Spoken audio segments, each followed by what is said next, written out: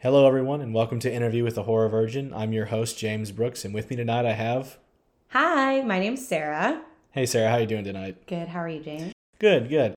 So, before we get to the nitty-gritty questions, give us your horror background. I ask all my guests what horror started and where are you at now with horror?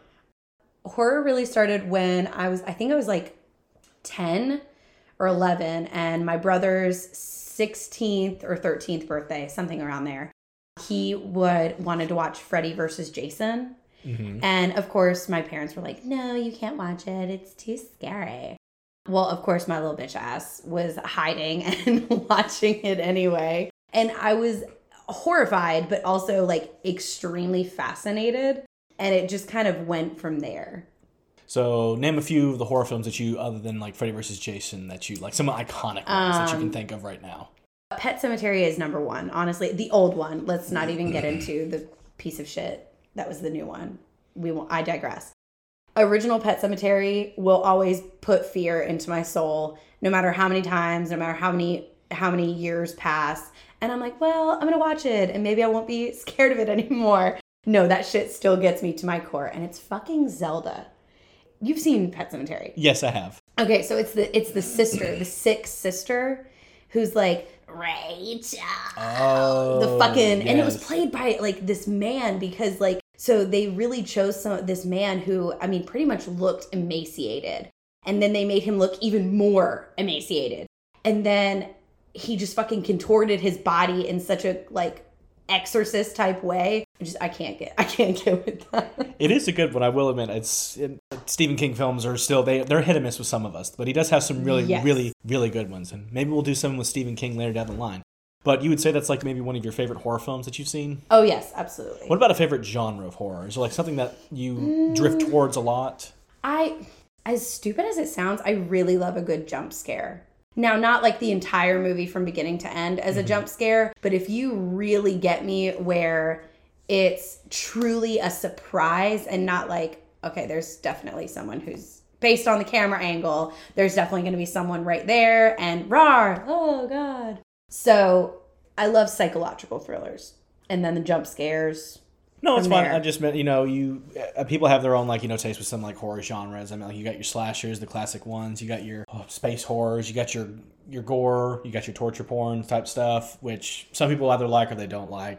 I really do have a hard-on for Wes Craven. I really do. I know we've talked about this separately. Yes. But I really just, I love his shit. But you know what I love even more that you and I definitely share a love for is satire horrors, like our dear Jack Frost. Yes, the horror films that are so bad that they're good type thing. You know they've had fun with them, even though you know how bad they are. It's like, you know what? Oh God. Maybe, I don't know if we'll ever see Jack Frost. Maybe we'll do it again when the holidays come around, depending on my mood and everything. Oh yes. So, what do you think makes a horror film? I'm going to get very, professor-y with this one episode, guys. We're going to go straight onto the whole, for those of us who paid attention in film class, we're going to get very mise-en-scene. Okay, very fancy. I think what makes a horror film is, number one, the way that any film makes a good point of, it makes you think of something other than just the basic plot. So, you have the big picture, obviously, and if you think about anything of sub-subjects of that main plot, I think you've done at least part of your job. So I definitely think that no matter where you're watching it, after you're done, it makes you terrified to take that first step of if you're leaving your living room to go to bed, if you're leaving a movie theater to go to your car, what have you. If there's that instill of what you just watched, oh my God, could that happen to me? Okay, I like that. To even go further with the question, let's think of all the technical stuff that makes horror. Mm-hmm. You know what I mean? Camera angles, lighting, color. Color, I think, is very important in horror films. What do you think about that with color in horror films? Do you think colors are something that you've paid attention to that much in horror films? That's a really good question. It is something that we don't think about because the one color that we always think about the moment we see a horror film is red. And what do we associate red with? Blood. So do you think color is something that is not really touched on in horror films? I'd really have to marinate in that because I think that now that you've said it, I'll probably see it a lot more and appreciate it a lot more. I definitely think that it's probably underrated in a lot of older films just because they didn't have a lot. But now that I'm thinking about it, the Freddy movies definitely had a lot of color. I think it almost stimulates your brain more of the fear. Because there's a lot going on. You know, what stimulates, I mean, not to say that we're all children, but like what stimulates a child's brain? Lots of big colors and stuff like that. So, Okay, good. That's Maybe interesting. we'll come back to that. We'll ask it now, but we'll come back to it again. Yeah. Now, for the film that she is going to be watching tonight is the 1977's Dario Argento, Suspiria. Suspiria is Latin for sighs or a whisper. Okay. So it's a very interesting thing. Dario Argento is very famous because he's a great Italian horror film director. He's done a bunch of stuff. He's done a film called Demons that most people don't know about. Well, he helped with Demons. He didn't direct it. But he's very well known in Italy. The interesting thing about this film is he originally wrote the script for 12-year-olds. Like, he wanted to cast 12-year-olds for this. He wanted the story to be about this. However, his father said, it's good, but you're going to get this film, it's going to get banned because of all the violence that's in it. And nobody really wants to see somebody that's 12 in these type of situations. And the script was not rewritten at all. So there are going to be some points in this film that you are going to pick out the naivete of them. Okay. Because he bumped the age up to 20 years old. So when some of the actresses are going to be talking through the film, you are going to pick up on the whole, okay, yeah, I can see a 12-year-old talking saying like this. Okay. And you'll also pick up on the fact that since he couldn't do the 12-year-olds, if you look at some of the set design, he moved the doorknobs up to kind of like, have that simulation of a child grabbing onto a doorknob. What an intricate detail. Yeah. Okay. It really is an interesting thing about it. What do you think about music in horror films? Do you think that's ever really something? Oh, it's so huge. I mean, not to go all basic, but I mean, 2 notes and you have a villain. Jaws. Ba-da. It instills even more of your nerves. It keeps you on the edge of your seat. If anything, I think that even if you don't have a good script or maybe not a good plot or everything, if everything is subpar about your film, at the very least, if your music is just on point, I will at least enjoy myself thoroughly. It becomes very iconic. It's like with the Halloween series, when you hear that little jingle on the piano. Yes. It becomes something that's just played in your head. Whether the movie's going to be bad or not, the moment you hear the Halloween theme, it's like, I love it. I want it. Yes.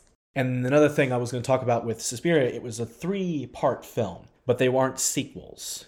Follow me on this. I know you're confused. How it started, because Dario Argento wanted to have 3 movies. The first one is Suspiria. The second one you saw as you were going through it was called Inferno. Yeah. That's the second part. And then the third part came out in 2007 called Mother of Tears. And it's all about the 3 mothers in this storyline. They really don't have any recollection of the previous films. They just talk about all the 3 mothers. And it's interesting because I really enjoy that he did that in a 3-part.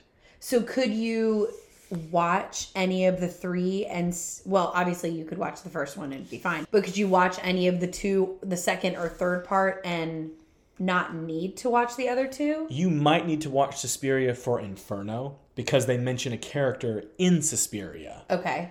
And it makes sense. It's almost a throwaway line with it. Right. But those who have seen it would get it. They know, these films are connected some way. Not like, this is a continuation of Suspiria. No, they live in the same universe. It's just that it's taking place somewhere else. Yeah. And director, since we were on music real quick, the Argento composed the creepy music with the band called Goblin. It's an Italian band. They played it at full blast, the music, to really unnerve the actors on set. Oh my God. Yeah, they had to because it was, you heard a little bit of it in the trailer. Mm-hmm. They played that full blast to really get that unnerving feeling, that anxiety building up in them for the film. And it worked. And another thing that they did, which you noticed when we were talking about colors, Dario Argento had his cinematographer Luciano Tovoli watch Snow White and the Seven Dwarfs to have him model the color scheme of that film with Suspiria. Oh my God, I'm in love. Yeah, there's a lot of cool stuff that went into Suspiria, and it also stars Jessica Harper. For those of you who have not heard of Jessica Harper, have any one of you, have you seen Phantom of the Paradise? No. Phantom of the Paradise, I'm going to go off on a bit of it here, is a Rocky Horror type film that came before Rocky Horror, but unfortunately it got overshadowed by Rocky Horror. Not that I'm saying Rocky Horror is, overrated or anything. It was just, unfortunately, it did. And that was her acting debut. Mm-hmm. She was great. She has an amazing voice. And Argento picked her because he said he liked her eyes. She has very big eyes, very expressive eyes. And that's why he chose her for this, because he had his girlfriend originally scripted to play the leading girl, who is also the screenwriter for the film Suspiria. So a lot of family is involved with the film Suspiria. Oh, such an Italian. It's involved the whole family. It really is Italian. I didn't want to bring that up. I'm not bagging on Italians. I'm Sicilian. It's fine. The one thing about this film that is a bit of a drawback for some people is that it is dubbed. But by dubbed, I mean, when Jessica Harper was on set, she said since the filming was going to be dubbed after principal photography, sound was rarely recorded during shooting. Harper remarked that it was strange to hear her to be in the middle of a shooting, and then all of a sudden she hears she hears tools in the background. They had, it was a technical issue they were having, so they literally had to record everybody's dialogue again. So when you see it, you can see it doesn't really sound natural. They're inside of a room, but it sounds really, really quiet. Okay. And you can also tell when there's some actors who are German and Italian, because it was a mix of people. There were it was a mixing pot of people in this whole film. Because Harper said, you really didn't understand a lot of people because everyone was either speaking Italian, some people were speaking German, but she managed to get everyone to tell her to, what to do, how to do it, and all that. But it was very interesting. Now, for the next part, I'm getting a lot technical with this because it's a very, very beautiful horror film. When you get to the exterior of, when you see the Dance Academy, which I'm not going to spoil too much about, what it looks like. Okay. Though constructed on a studio lot in Rome, the film is based on the Haus zum Wolfisch, which translates to Whale House, a landmark late Gothic building in the old town of Freiburg in Breisgau, Germany. It's very iconic. I looked at the picture of it. It's very, very beautiful. Okay. Now, how do you feel about some remakes in films? Let's go back to just a little bit of questions real quick. Oh, God. I would rather someone do a complete reimagination rather than a remake. Now, let me clarify. For example, I love, you know where I'm going. You know where I'm going with this because I can't help it. It was so bad. Anyway, I love Nightmare on Elm Street. All of them. Even though it was a bit dodgy in the middle, Wes Craven really was like, let me just Beautiful. Let me just, whatever comes out, comes out. I love how he ended everything, though, with the final chapter was brilliant. I loved every second of it. 2010, Nightmare on Elm Street remake. Jackie Earle Haley. So, Jackie, love him as an actor. In Watchmen, fucking brilliant. He is a brilliant actor. Now, I'm not going to sit here and say he was a bad Freddy. He was pretty good. I like Robert better. But it was the entire thing of it was so focused that he was a child molester. Mm-hmm. Which, I liked the fact of the old ones where there was that hint of, is he wrongfully murdered and looking for vengeance, or was he rightfully murdered and still looking for vengeance? Either way, the whole concept is revenge. But I could not stop harping over Jackie's fucking prosthetic mask that looked like it came from a Spirit Halloween, and someone was like, all right, let's make sure we put this as close to your skin as possible, so here's some spirit gum, let's rub it all over your face and slap it on. Looks like melted cheese almost. It really did. Fucking hell, just that alone was ruined for me. So you say that there is an art to doing remakes. It's just that when you don't put some thought into it, it kind of ruins the original a little bit. You don't pay homage to the original. Exactly. Now, what there was something we had watched recently, and they paid homage to so many different things about the original, and I was like, it was perfect.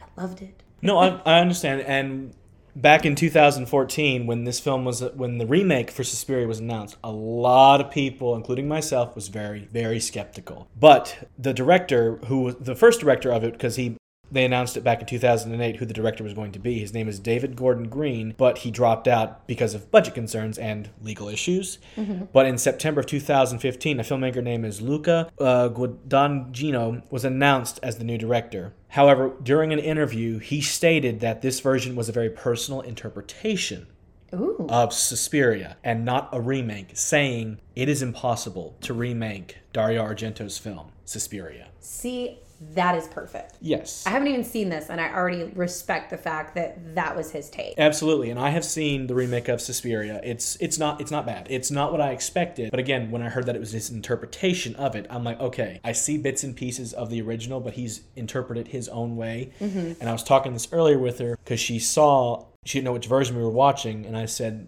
we're watching the old one, but the new one I think is a great feminist empowering film. Yes, it still has some horror aspects to it, but with the source material that's given to them in this day and age, I think it's excellent. So definitely something people should go and check out. Back to the thing at hand. Since we were talking about like some things that creep you out, what scares you the most in a horror film? I don't know if it necessarily scares me the most. It definitely sends chills down my spine with the type of villains who are like, everything's fine. What do you mean it's everything's fine? There wasn't a dead body over there. The psycho manipulation of gaslighting. But you're like almost like smiling about it. Almost like the like creepy grandma that's like, what do you mean I almost hurt you? There's cookies in the oven. Go look. It's and then you like cult-like. shove them in the oven. Yeah. That cult, that like... oh God, the cult mentality, yes. The shine that's over people's eyes when Yes. they talk to you, something like that. So that's what creeps you out. Yes. Now, since this is a foreign film, how do you feel about like horror foreign films? Just like from anywhere, where it's not focused too much like on the Italian aspect of it, but do you think like horror foreign films aren't given enough credit? Absolutely. Absolutely. I mean, because there are things that they think, for example, there was this Netflix series, I think it was spelled Aries, but they pronounced it different in the show. And so my husband and I, we were like, okay, this looks really cool. I think it was also a German foreign, but it wasn't a film, it was episodes. So it was a TV show. And within the first 5 minutes, there was this huge shock factor it was like this girl who was going to school. There was no dialogue. It was just music over a bunch of scenes. And within the first like 3 to 5 minutes, all of a sudden, this girl, well, I don't want to ruin it, but this moment happens where you're like, holy fucking, the surprise factor, like that was so out of left field for the first 5 minutes of the film. I feel like there's so many creative features. We don't give enough credit to outside themes of like what's scary, typically scary in America, our sort of like niche, if you will, is definitely not the niche in Italy or Germany or Japan. I mean, Japanese horror is a whole other fucking beast. Yes, I will agree as well. Japanese horror is in its own field because... Absolutely. If you think about it, they borrow a lot from the occult and folklore, which Japanese is rich for. And I've seen plenty of Japanese films, and a lot of them have to do with, spirits and all that stuff. But the way they shoot it is actually very scary. And maybe in the future I'll have somebody watch Takashi Miike's Audition. That title already just has me unsettled. Oh boy, I don't know if I should put you through that. There's a lot of method acting in there. Put me in, coach. I would never do myself method acting wise that woman put herself through. But to wrap things up, when we were talking about foreign films, let's also get a little, social with some of these stuff in horror films that we don't really think about. What are your thoughts on female horror antagonists? Elaborate. Like, for instance, we see a lot of, look at Friday the 13th, the old one. The giveaway is a woman. Right. And we don't really think about women being these horror icons at the time because she got overshadowed by Jason when Jason came along. Right. What do you think is it that we don't give credit to female antagonists in horror film? Because think about it, we don't see that much when it comes to horror, like women with horror. As far as them being the bad guys? As far as them being the bad guys. I mean, it's weird. I'm on a weird part about this as far as my train of thought, because if we're going from a societal stance, men suck. Not all men, I know that. But for once in horror, it's always a lot of men that are the bad guys. And so when it is a female, I almost feel like it's a little bit empowering, as weird as that sounds, because either we're portrayed as if there's a male antagonist or killer, whatever, we're portrayed as, here's my titties, now I'm gonna die. And yeah. And then very rarely are we the final girl. Now, we all know who our true final girl is. Jamie Lee Curtis. Fucking love her. But she's the only iconic final girl. Everyone else is like, oh yeah, you were in that movie. Cool. Good for you. But I mean, when they're the antagonist, it almost makes you think even more, why am I so surprised at she being the antagonist? Because for years and years and years, Freddy, Jason, which you're right. I mean, Mrs. Voorhees was the original killer. And to be honest, I really would have liked if they just kept it like that. And just continued her old fucking ass, continuing to just absolutely brutal, like, murder all these people. I don't know. No, it's just an interesting question because, I mean, like, it's something that I think men fear a little bit when you think about it. Are you scared of me, James? Absolutely. No, I just think it's just something that we don't see because, men, we're not used to being the ones that we're either with the survivors being chased by a male killer, yep, or we are the killer.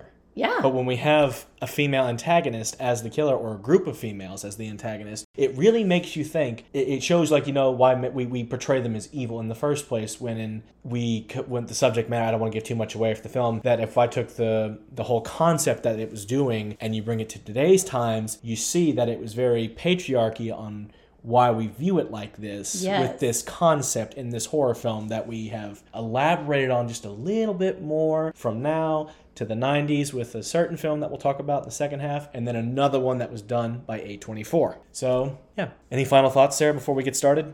No, I'm really excited, though. You are? All right, yeah. Cool. All right, guys, we'll join you back in a little bit. All right, welcome back, guys. Sarah just finished watching Suspiria. Okay, I need you to never whisper again. So, on that note, give us your whole experience. How are you feeling right now after seeing it? It is definitely not what I thought it was going to be at all. And I sincerely had so much anxiety. So much anxiety watching it. And going back to a point when you asked, what scares me the most? Fucking whispering. Like, and you know what? And I should have thought about that because even in, like, the second Harry Potter where the basilisk is saying, kill, fucking terrifying. Oh my God. The beginning, and I have to remember, and what I do less criticism about because, I was not alive during the 70s, of course. But Jessica Harper. Yes. She is a fucking adorable. I love her, but in the beginning, I laughed really hard, though, because her hailing down a fucking taxi. Hello! It was definitely that very big damsel in distress energy, but I developed more of a care for her. It was so not confusing because it's very direct. Like once you get to the end, it's like, it's a nicely wrapped bow. Mm-hmm. It's perfect. But during that time, you truly are like, what is the meaning of this? What's going on with this? And by the time you reach the end, and I love the fact that there's no big, what's the word? How do I put this? There's no like big dramatic huge like there is with the main witch, like the Helena Marcos. Yes, Helena Marcos. There's that big moment with her, but there's no, I don't know, there weren't over dramatics about it. It was precisely to the point. It made it good. And holy shit, bringing back fucking Sara from that table with that giddy, unhinged laugh. It gave me very Evil Dead vibes, mm-hmm. which I love. And the music stops the moment the door opens, too. The music. The goddamn music. I swear to God, I can see this in the future. If you ever come at me in the dark with that music playing, I swear to God, you will lose your life. And these poor viewers will no longer have a podcast host because I could see you doing some shit like that. Yeah, like I said, the music was meant to cause all that anxiety from beginning to end. Yes. Now, what really enticed me that there was such an effort through this entirety of it, and especially made in the 70s, filming in such a low light, dark settings for 85% of the movie was in some sort of dark, ill-lit area. you could still see, which is such a challenge even to this day, which is crazy to me because I'm like, y'all, it's 2022. Can we get some sort of lighting? An ambient lighting, please. But this, I mean, the changing of the colors, and I thoroughly enjoyed it. I'm probably gonna have nightmares. It's a very, again, like I was saying, it's a very beautiful, artistic horror film. Yes. Which is what we don't see, because most of the time horror has a very basic formula. Yes. And I love that they didn't spoon feed. That's the other thing I love about foreign films is they really don't spoon feed anything. Oh, no, they don't. They're like, figure it the fuck out. And if you don't, watch it again. And you sure as shit, if you don't get it the first time, you will watch it again. Oh, it is. It's one of those films that I watch every now and then. And like I said, the interesting part is it's a three-part series, I guess. I really want to watch the other 2 parts.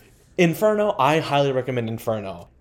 Now, I will say with Inferno, you might have to watch it once or twice. Okay. Just to really pick up on some of the Suspiria stuff in there, because they don't mention, they call it Suspirium, the 3 mothers. And Helena Marcos is mentioned as one of the 3 mothers. Okay. And she's Mother Suspiria, hence the whole Suspiria. But to get this started, let's talk about the thing that really sets everybody off at the very beginning of the film, the first death. Yes, that was literally what was going to be my next thing, is that it was a little bit drawn out, but I feel like I say that because I just did not want to be in that suspense any longer.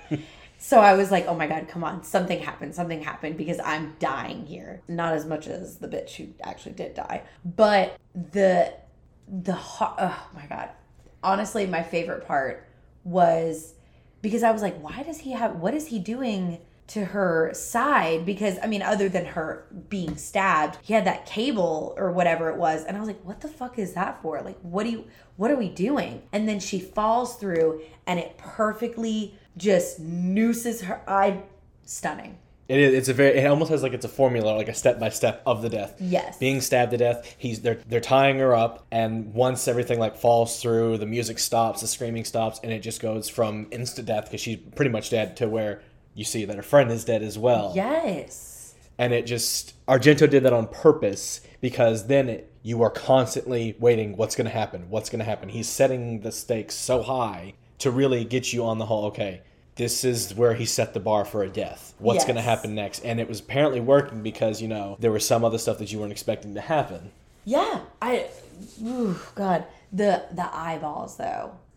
All of a sudden eyeballs. Because, I mean, obviously, as the viewer, you're like, bitch, get away from the window. If you're so scared, get away from the window. But at the same time, curiosity kills the cat. And it literally did with her. It literally did. Now let's go through all the deaths. Since we talked about the first one, the next big one has to be with the blind pianist. Oh, yes. Oh, my God. First of all, the dog itself, like, you're in anticipation because all of a sudden I got this theory of, okay, what if these are some sort of like things on top of churches? Oh my God. Gargoyles. Thank you. I thought it was some sort of like gargoyle thing because it had that really awesome cinematic flight pan where it goes like from the top of whatever that downtown or tower building was, and it like zooms over him and like drops in front. So I was like, okay, obviously something's about to kill him. The very last thing on my fucking radar was the goddamn dog, because the dog bit that little Children of the Corn fucker, whatever his name was, that little nephew blonde bitch. Hated him. I hope he got rabies from that fucking dog bite. That little fucker. He said not a goddamn word during this movie. He said not an entire word during this entire film, and I hate him that much. I hate him that much. But no, I was wondering, and that's what I like, is when it makes you think, it comes up with this whole theory of what's going on, and obviously you're either right, wrong, or a little bit of both. So when the housemaid and Children of the Corn fucker start walking towards, and it pans from the dog to them, and I'm like, if they kill this service dog, we're about to fight. But then Lady Tremaine, Russian, typical Typical ballet teacher. It's so funny that you're like, do those people still exist? Yes, they do. Yes, they do. In 20 years, I've experienced one, and I'm like, you're not that big of a bitch, but you do they dress like that as well? The whole, the dolled up look, very professional? The older ones do. If the younger ones have the same attitude as like the older typical ones, they're very dressed modern. They're either in a leotard themselves or sometimes a pantsuit, weirdly. But anyway, I digress. So then she comes in, she's like, your dog bit the nephew, you get out. First of all, who throws a blind man's cane? That's just cold. Witches. Bitches. No, not witches, bitches. But yeah, the very last thing in my mind was that dog attacking him. And I love when they do moments where sometimes when you can't see something is the richest of all takes and something to see. Because, I mean, clearly the dog was chomping down on a like filet mignon or something, you know? Mm-hmm. Maybe not that fancy, but he was chomping down on something. But the imagination of he is quite literally eating his owner, and these witches made it happen. Yes. Just because they wanted to. They were offended because remember what the professor said, whoever offends them. Yes. And then let's move on to the next death. The death I think that had you and Preston just like, tightening up in your seat because it was so much. Sarah's death. Oh my God. With Sarah's death, I mean, first of all, I really enjoyed that actress. First of all, you could really feel the fear within her eyes, her movements. I mean, she really wanted Susie to help her. And I mean, clearly she just couldn't. I really felt her fear really in everything she does, because you have her as not necessarily shy and awkward, but like you find out she was the first girl's death best friend. Like, clearly she's terrified of what's going on. And then going up, as we said during when we were watching it, the only thing about her death is I'm like, really, girl, you really couldn't have just held that lockdown. I mean, he's really having a struggle, whoever the fuck is, having a real struggle with a straight razor, just popping that shit up. Right. So that was my only like, really? Okay. But her struggling for so long in the barbed wire is very unsettling. It is, especially when you can see it pulling as well. Yes, you can see it pulling on her clothing, her skin, and then like her almost making it and falling back. And like you're really rooting for her, truly. But the most shocking was not just the hand over the gloved hand over the mouth, but the cut to her quote unquote throat and just seeing that slice. Just, visually, like it, yes, have we seen worse being, this is 77 and we grew up with Saw. Yes. But still, it was just like whatever material they used really looked like human skin. It did. I think they used a piece of like butchered, like a piece of pig, maybe a piece of pork. The skin looked very like pork-like when you cut into it and just kind of flayed open. It probably was pork skin. It was really neat. And since all the deaths and everything, out of all three of those deaths, which one do you think was the worst? I don't know necessarily of the worst. I don't know, categorize it, because they were all really good deaths. On a shock value. Let's go with shock value? Shock value of like which one had the biggest shock value to you? Probably the noose. The noose. The aspect of the noose was really the shock value, because I thought she was just going to hit the floor and like, they were going to do like a watermelon blood splatter kind of thing. No, that bitch was hung. I will say out of the entirety of the movie, the most shocking thing was when Helena brings Sarah to life to kill Susie. That shit, I did not expect her to come through the door. I expected Pablos. Fucking creepy, dude. I mean, just in general, himself. I really hope they gave that poor bastard like makeup. There was he really could not have looked like that naturally. He was pretty creepy looking, especially when you see him at the end with the other witches as the coven's like dying. You just see like his whole head is just like bleeding down. Yes. Which people would have their theories about Suspiria, that Pablos was the reanimated dead, and then once Helena died, it's just you see like him just kind of like the blood just coming out of him. He's dying again. No, I could definitely get behind that theory because he ain't right. And you mentioned that scene at the end, and I was going to go back, which answers one of my questions, I think, for you. Would you say that was the scariest moment for you in Suspiria? Was Sarah coming back? Sarah coming back. Yes. I mean, there was that shock value when Susie turns around and sees her body nailed to a table. With needles through her eyes. Yes, with the needles through her eyes. Oh my God. But yeah, I would say the hand and I live for the details of it. There's so many fine details in the cinematography, the actors' choices, whether they be the actors' choices or the director's choices or whoever, down to the nitty-gritty details of the hand coming. Doesn't necessarily look masculine, doesn't necessarily look feminine as far as features of a hand. And then the door opens, it's the dead bitch no one was expecting. Because obviously Lurch was the one looking for her. Mm-hmm. So you're like, okay, here comes big ass man. We're about to have some sort of fight, tussle scene with big man. Not at all. No, it was the laugh too. The laugh. Ooh. I'm going to have to say number one, laughing and whispering. But whispering is number one right now. Oh, yeah, after seeing Suspiria. Funny thing is, well, let's get on the actors real quick. When we were talking about Helena Marcos' character, the woman that plays, she's not credited, unfortunately, that played Helena Marcos. Because Dario Argento said that he found this woman, she was an old prostitute. A 90-year-old prostitute. 90? Yeah, that woman was 90 years old. No fucking way. Yes. He said it was a 90-year-old prostitute that he had came across. Not that she was working. I think he said he had managed to find her or run into her somewhere, and she's 90 years old, enjoying herself. And he maybe stumbled across her and just asked her if you were interested in the movie. Yeah. But the person who voiced her was Dario Argento's girlfriend. That Beautiful. Raspy. Yes, I loved it. The whole, who is it? That was his girlfriend who was voicing. So they dubbed her voice on... Over. Yes, on the woman who played Helena Marcos. I loved it. The voice was very chilling. And not in the way of... Because she didn't necessarily sound dead or alive. There was just an aspect of fear in her voice. Certainty of her power. Mm-hmm. Like, oh, you cute little American, you're gonna fuck with me? I'm literally 1,000 years old. And... she did. Yeah, and I mean, it's just, I really like the character that they gave her and everything. The voice is she had little screen time, but it was enough to pay off. From her seeing her makeup very old, withered, the long black fingernails that we associate witches with. Yes. And it was great. Now, going back to some more actors, when we progressed through it and you could blatantly start seeing who was being dubbed over for this and that, when you get to the part where they're outside talking to the associate that Sarah gave her information to, he came on at the very last minute.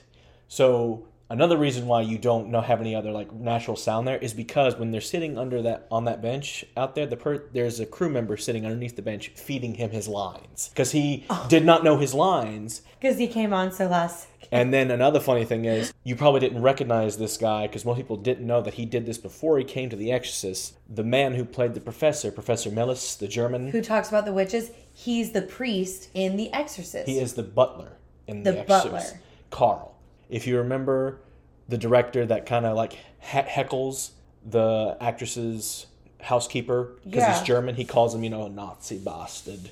Uh-huh. That is the professor that you saw from Suspiria. That's why he looks so familiar. And the interesting thing with him now, he was speaking all German the entire time in front of Jessica Harper, sorry. I almost said Sarah Jessica Parker, but Jessica Harper. So she had no idea how she had to... What he would do is, when they were talking during the scene, he would lightly tap her on the leg to let her know that he was done with his lines, and she would keep going, but she was afraid she was going to flub it because she didn't know how to... act with it, because he's speaking pure German, and here she is speaking American, so she doesn't know what inflections mean this and that. Interesting. But yeah, a lot of fun trivia and everything. Weird thing about that scene, though, that I loved was the push through into the reflection of them talking. Mm-hmm. I don't know why that was so beautiful and captivating, but it was. Yeah, I like it too because it feels... The whole thing, this is my take on Suspiria, and you can jump in with this as well. Suspiria feels like a dream. Yes. It is very dreamlike with everything from the very beginning, the color schemes, because it feels so isolated. Yes. The whole situation feels isolated. Is that what you were feeling too when you were watching it? Yeah. I mean, it just gave you all sorts of feels. I really can't put it into words, but isolated most definitely would be if I could. Because an interesting thing as well is when Sara and Susie are in the pool, Argento told them to make as little movement as possible to keep the scene tranquil with the pool scene. Yes. That's why you didn't see that much movement going on in the pool, and they kind of just went from point A back to point B. Like, this is your mark, come back as soon as you get to a certain point in the pool. To keep everything just that way. Well, now that we're talking about all the positive stuff that we liked about it, there are some things that you probably didn't like, so let's hear them. What were some of the things that just about Suspiria you just didn't like? Just some of the tropes of, like, Pat? Pat. She locked the door. She locked the door, keeping out the one person who was trying to keep her safe. Weird. And like I said before, the looking out the window when, like, you're scared to death. And, I mean, clearly she was going to die anyway, but if you want to delay that process, you're really just not going to look out the window. So some of the tropes are what you didn't like. Not necessarily didn't like, it's just like, oh my God, okay. But at least we didn't see a titty. There you go. I was really happy to, it's funny to say, I was really happy not to see any titties. I guess it gets old. A boobie is a boobie. I will say this, if you see any other Italian horror films like Zombie, I know it's a very generic name for a zombie film. The way they shoot this woman as she's a scuba diver with her boyfriend, it's done in a very tasteful way. Like, it doesn't feel very, like, gratuitous. Like, she's going to go swim and take her top off because she lives in the Bahamas. So that makes sense. That's it, which is another great horror film. Great gore for a zombie film, and probably, like, one of the worst scenes for, like, an eyeball being impaled. Some other tropes. Jessica Harper, bless her. She really is adorable, but they made her character so helpless. And I get that was the point. I get that. It wasn't until the very end. Now, I love a sweet spot for a character development moment, but at the very, very end, right before the credits, you see this sigh of relief, and she touches her hair and just starts walking and is like, can finally breathe. And I feel like it's a step forward of her development as a human, if you will, in this series of movies. I don't think she's in the other ones. No, like I said, the Three Mothers, I'm going to call it that. The Three Mothers series is all about somebody different. Oh, okay. But it really is. Like I said, Inferno's great. Mother of Tears is great. It's 2007, so there is some things change a little bit. Oh, wow. I feel like Mother of Tears does lose a bit of the secrecy of it, just a little bit. But I like Inferno because I like the way it starts. Oh, God, the music was so good. I really can't get over the music because the whispering, the, like, subtle beats of it, perfection. Yeah, and if you were listening closely to some of the music, you could hear them say witch. Yes. Wait, they weren't saying wait? No, they were saying witch. Oh my God. Okay, see, I thought they were saying wait, which made it that more terrifying to me because it was during the point where Sarah's running, Susie's fallen asleep, she out. And so, she's running through the halls and literally she starts to, like, open this, try to open the door and everything. And I really thought it was like, wait.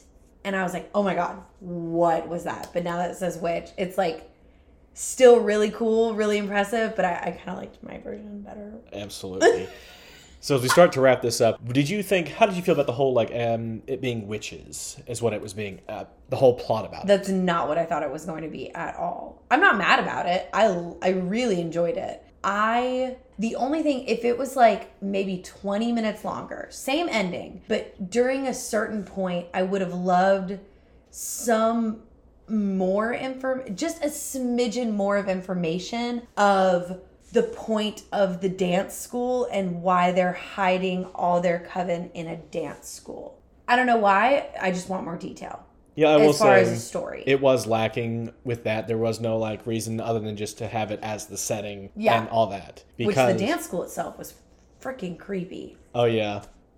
And you said the only thing, so the inside was not the real inside of that building. According to them. Because if they built all of that and that geographic wallpaper and the staircase was is so intricate. Like, everything about that set was so intricate that, I mean, shit, they probably didn't even have enough of a budget for an extra 20 minutes because that set was incredible. Yeah, I believe the exterior of the Was Dance real. Academy, though constructed on a studio lot in Rome, is based on the Wahlhaus, which is a landmark in a late Gothic building in an old town of Germany. Yes. So they did base it off of that. So they might have shot inside of it. There wasn't that much detail about it because the film itself was filmed in 4 months.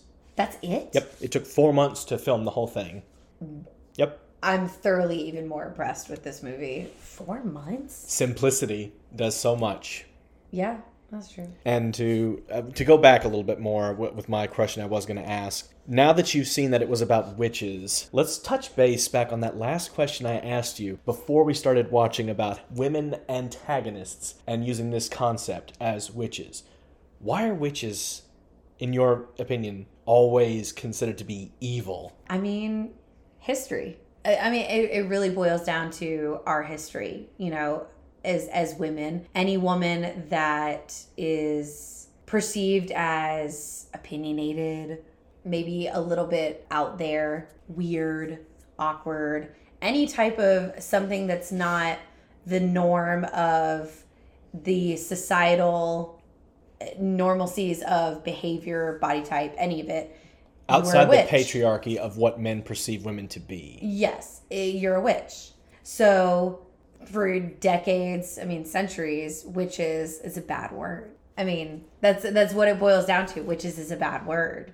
It's tied to all these evil things, which is unfortunately why you get some shitty movies where they're like, witches are good. It's like, please stop.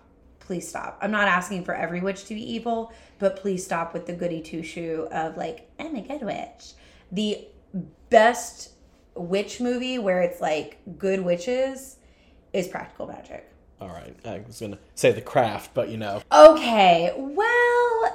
Well, can you really say they're all good witches in The Craft? Well, then again, Practical Magic, they do. There is a bit of resolve in The Craft where being a witch isn't bad. Whereas with you see, like, you look at the history of, like, we'll just do like a quick little like folk horror type thing with me. I love folk horror, and as you've seen throughout the years, it starts with pagans, and the whole pagan behind it is what people are like, you know, we didn't like in a Christian society. We're getting really weird with this, guys, so hold up with this. But as it progressed, it went from that where people was like, oh, pagan's bad, but when you throw a woman into it and she has power all of a sudden, it becomes even more, it becomes new. It becomes something that people are just like, you know, ooh, a witch who's in charge, they are in charge of this, a woman that's in charge. And I think that's what gives witch movies more horror, because it's not a man that's having power, it's the woman having power, and it's not physical power either. It's mystical power. I love it. And the interesting thing is with Suspiria, the 2018 film, that explores it a little bit more. This is just one, I'm not going to give too much detail away with the new one. There's an investigation like with a missing woman, and they invite them in. You see them like that in the film where they're talking to them like normal people. That's not how it goes in the new one. They humiliate them in a way. The witches humiliate the investigators? Investigators, the men, in a humiliating way. No wonder you said it was a very woman empowerment It type is, move. but it does it in a very sophisticated way that the director interpreted Suspiria after seeing the original. Okay. It deals with a lot of female themes. Female anatomy can be seen in some of the artwork. Okay. I highly recommend the remake of Suspiria, but don't go in thinking you're going to see the same shock value as the 1977 one. Okay. But as we're starting to wrap this up, what would you say you'd give this rating for this film overall? Out of how many mothers would you do it? Out of the 3 mothers? Out of the 3 mothers. I would say like a 2.5. Out of 3 mothers. Out of 3 mothers, because there were obviously some little things where I didn't like the direction they took it. Like, you know, she could have easily done the doorknob, which I know they're trying to tell a story. So not everything can be logical. And that's something that we have to almost like push aside when we're watching something like this, is logic is sometimes out the door. Because when you're in a terrifying or traumatic incident, you're not thinking logically. No. Because there is a razor blade coming at you through a door. Your last thing is to be anywhere near that razor blade, whether you could keep the door closed or not. So I would say still a 2.5 out of 3 mothers, which is still a great rating. Yes, it's great. I would highly recommend to anyone who's just getting into horror or has never seen it before.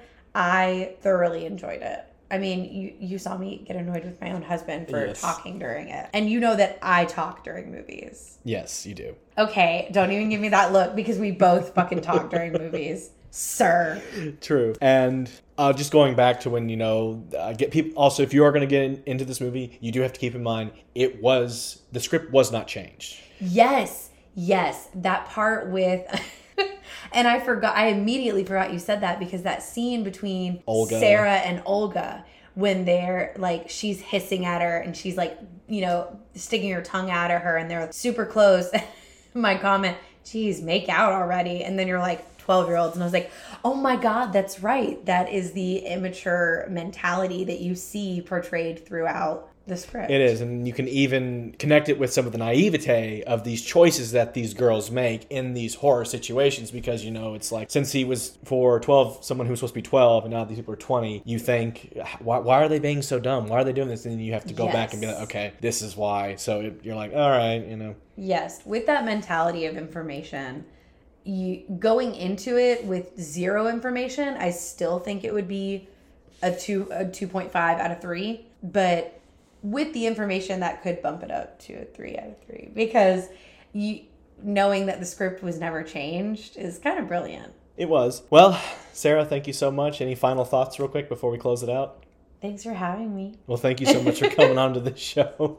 I hope you all have been educated with this very, very sophisticated episode because this is a film that deviates from regular horror. It has an artistic style to it, and that's why I consider it one of my favorites. But thank you guys so much for coming on, and I'll catch you later, Sarah. All right. Bye, James.